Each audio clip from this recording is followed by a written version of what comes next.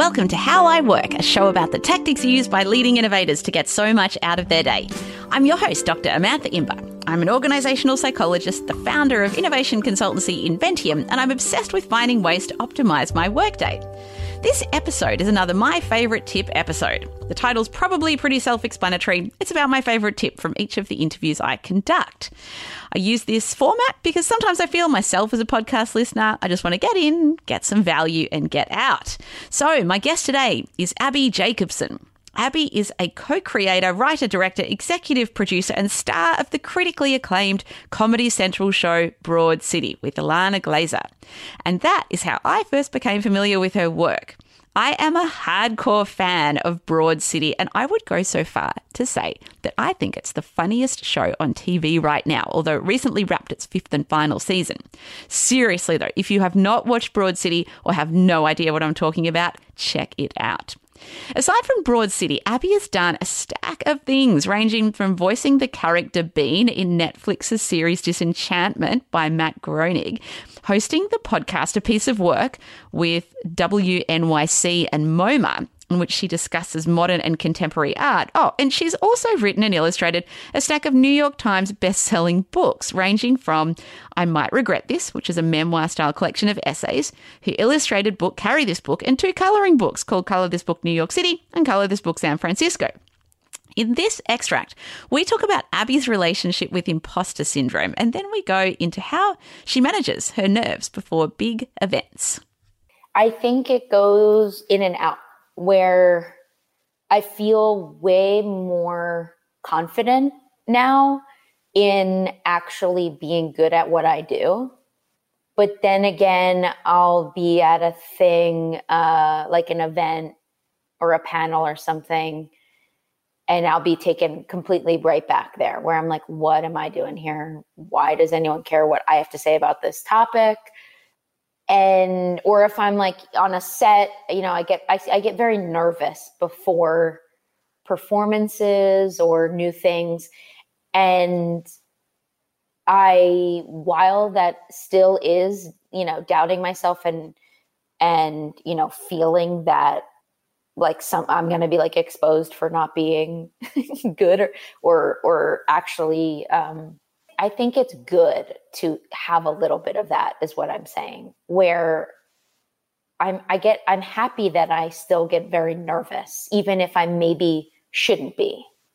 Like if I have nothing to be nervous about, like I totally should be on this panel of writers, or I should be giving a talk, you know, at this event. Like if there ever was a day where I was like, yeah, I fucking should be here. It's like, fuck you.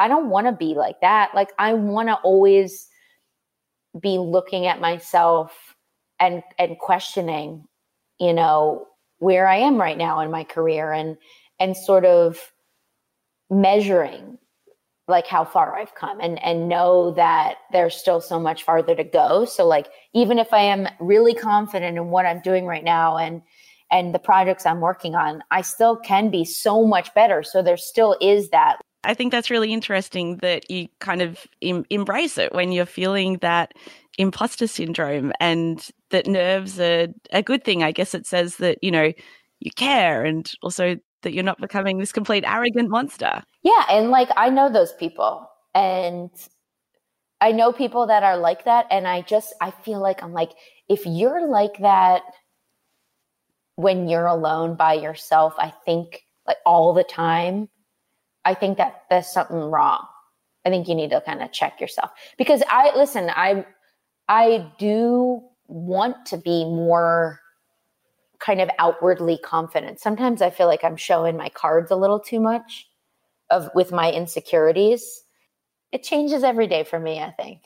I was curious, do you, like, you've sort of spoken about how, you know, you still get nervous, you know, for sort of big performance occasions. Do you have a version or something like that, an equivalent that you do just with yourself to manage your own nerves, like perhaps when you are working solo? You know, I don't. I have messed around with breathing. I need to get better at breathing.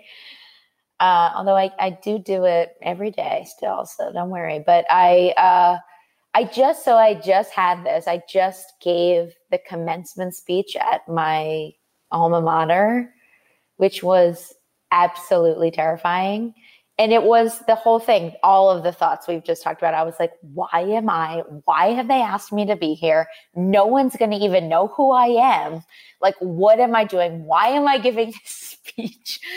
And, it was different because I had to sit up on the stage for quite a while before it got to me giving the speech.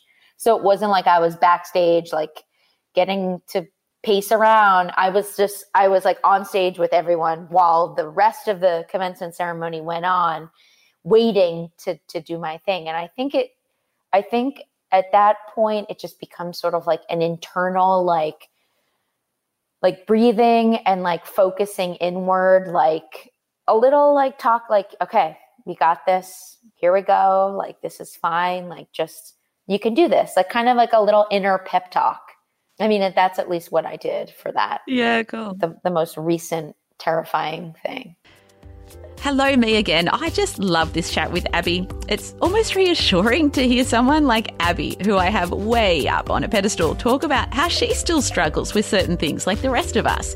And because I'm very guilty of engaging in very unhelpful social comparisons, which is a recipe for feeling pretty crap, I find these chats very reassuring because at the end of the day, we're kind of all struggling with the same stuff, aren't we? So that is it for today. If you liked this excerpt, you should probably listen to my full chat with Abby, which I link to in the show notes. And if you're enjoying how I work, why not tell other people about it? Word of mouth is one of the ways in which How I Work has grown a lot since I first started it. And thank you. If you're spreading the word about How I Work, I'm very, very grateful. So that is it for today, and I'll see you next time.